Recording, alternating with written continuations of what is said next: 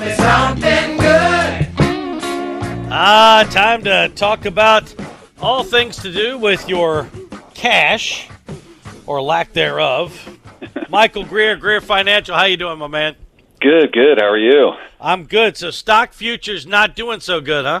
Yeah, they're basically flat. They've been bouncing all night, actually. Little red, little green, little red. Just kind of right on hovering. I think no direction. Not sure exactly which way to go. We have the Fed minutes is sort of what drove a lot of that as of yesterday. It came out and it was again, every time people hear the Fed talk from their previous meeting, they assume, okay, here's what they're going to do. We don't know until they get there. All we do know is that a lot of people are feeling like they've already pushed too far, but they're going to continue. It's pretty astounding. The other thing that we have coming up is jobs data.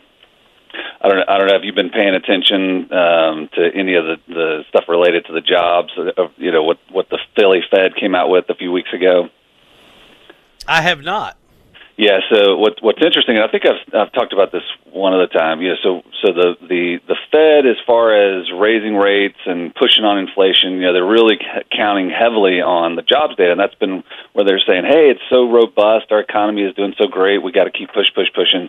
Well, Philly Fed 3 weeks ago came out and said, well, the March to June numbers showed that we had added or a little over 1.1 million jobs, but actually it was only 10,000. So that's a pretty significant difference. And if you're basing your data on a faulty number, then you've got issues, and that's kind of where we are right now. So anytime the jobs come out, I just don't know exactly what's real, what's not. Again, going from 1.1 million down to actually 10,000 new jobs in March to June, that's crazy, if you ask me. It is a little crazy, and now the December jobs report comes out tomorrow, right?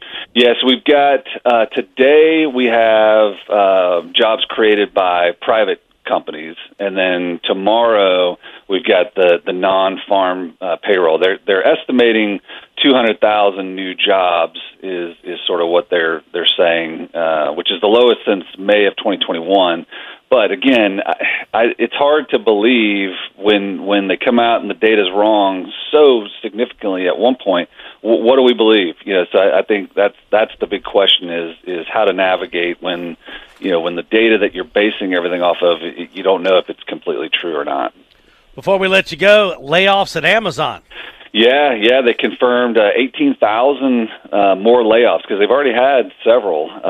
So now they're one of the next, and it's not going to stop for a while. I don't think. If everybody, again, companies have to get their bottom line lower so that they can, their earnings are going to look good for the shareholders. So that means, what's one of the most expensive parts of the business, the labor. So you got to remove some jobs. So 18,000 coming for Amazon.